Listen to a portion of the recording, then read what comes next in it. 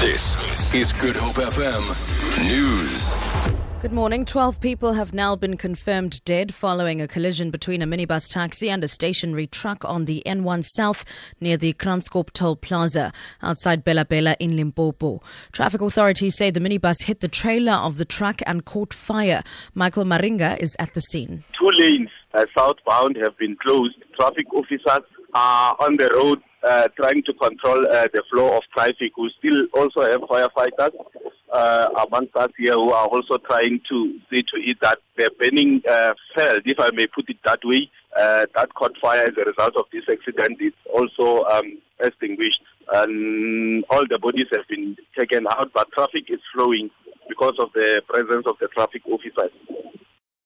3 unidentified people have died in a shack fire at Hout Bay. The Cape Town Fire Service says approximately 20 people have also been displaced when 3 wooden iron structures caught alight last night. A spokesperson for the City of Cape Town's Disaster Management Centre, Charlotte Powell, says the fire victims will be assisted to rebuild their lives. Flash destroyed 3 structures, leaving 17 people displaced. Unfortunately, 3 persons have received fatal burn wounds. The City Disaster Risk Management and Human Settlements will be assisting the families with humanitarian relief and also help rebuild their dwellings. The Roads Agency, SANRAL, is expected to continue making submissions in the Western Cape High Court today on why it should be allowed to go ahead with plans to toll sections of the N1 and N2 in the Cape Winelands. The City of Cape Town filed the application saying should the tolling plans go ahead, poor communities living close to the highways would be most affected. Yesterday, SANRAL said the city's opposition to the tolls was grounded on a change of political will and not concern for the poor. Mayoral Committee member for Transport, Brett Heron, refuted these claims.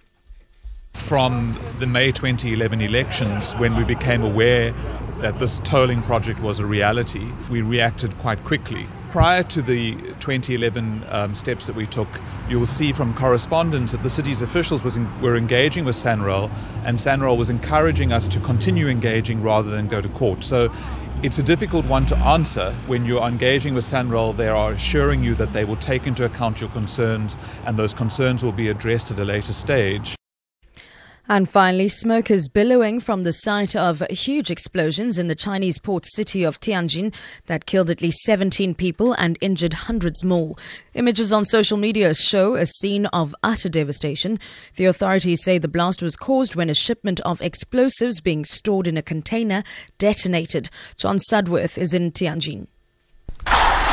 What I'm standing in is what was a dormitory for migrant workers. You can see roofing materials, these corrugated panels lying everywhere, and some of the people here we've spoken to say there were a number of very serious injuries, as you'd expect. Others, though, have come away unscathed and are picking through the rubble, trying to salvage what they can. Other people sitting around in total shock, really, almost impossible to comprehend what has just happened to them. They've had their lives completely turned upside down. A look now at your financial indicators. The rand is trading at 12 rand 72 to the US dollar, 19 rand 88 to the pound sterling, and 14 rand 18 to the euro. Gold is trading at $1,121 an ounce. And finally, the price of Brent crude oil is at $49.75 a barrel. For Good Hope FM News, I'm Sibs Matiela.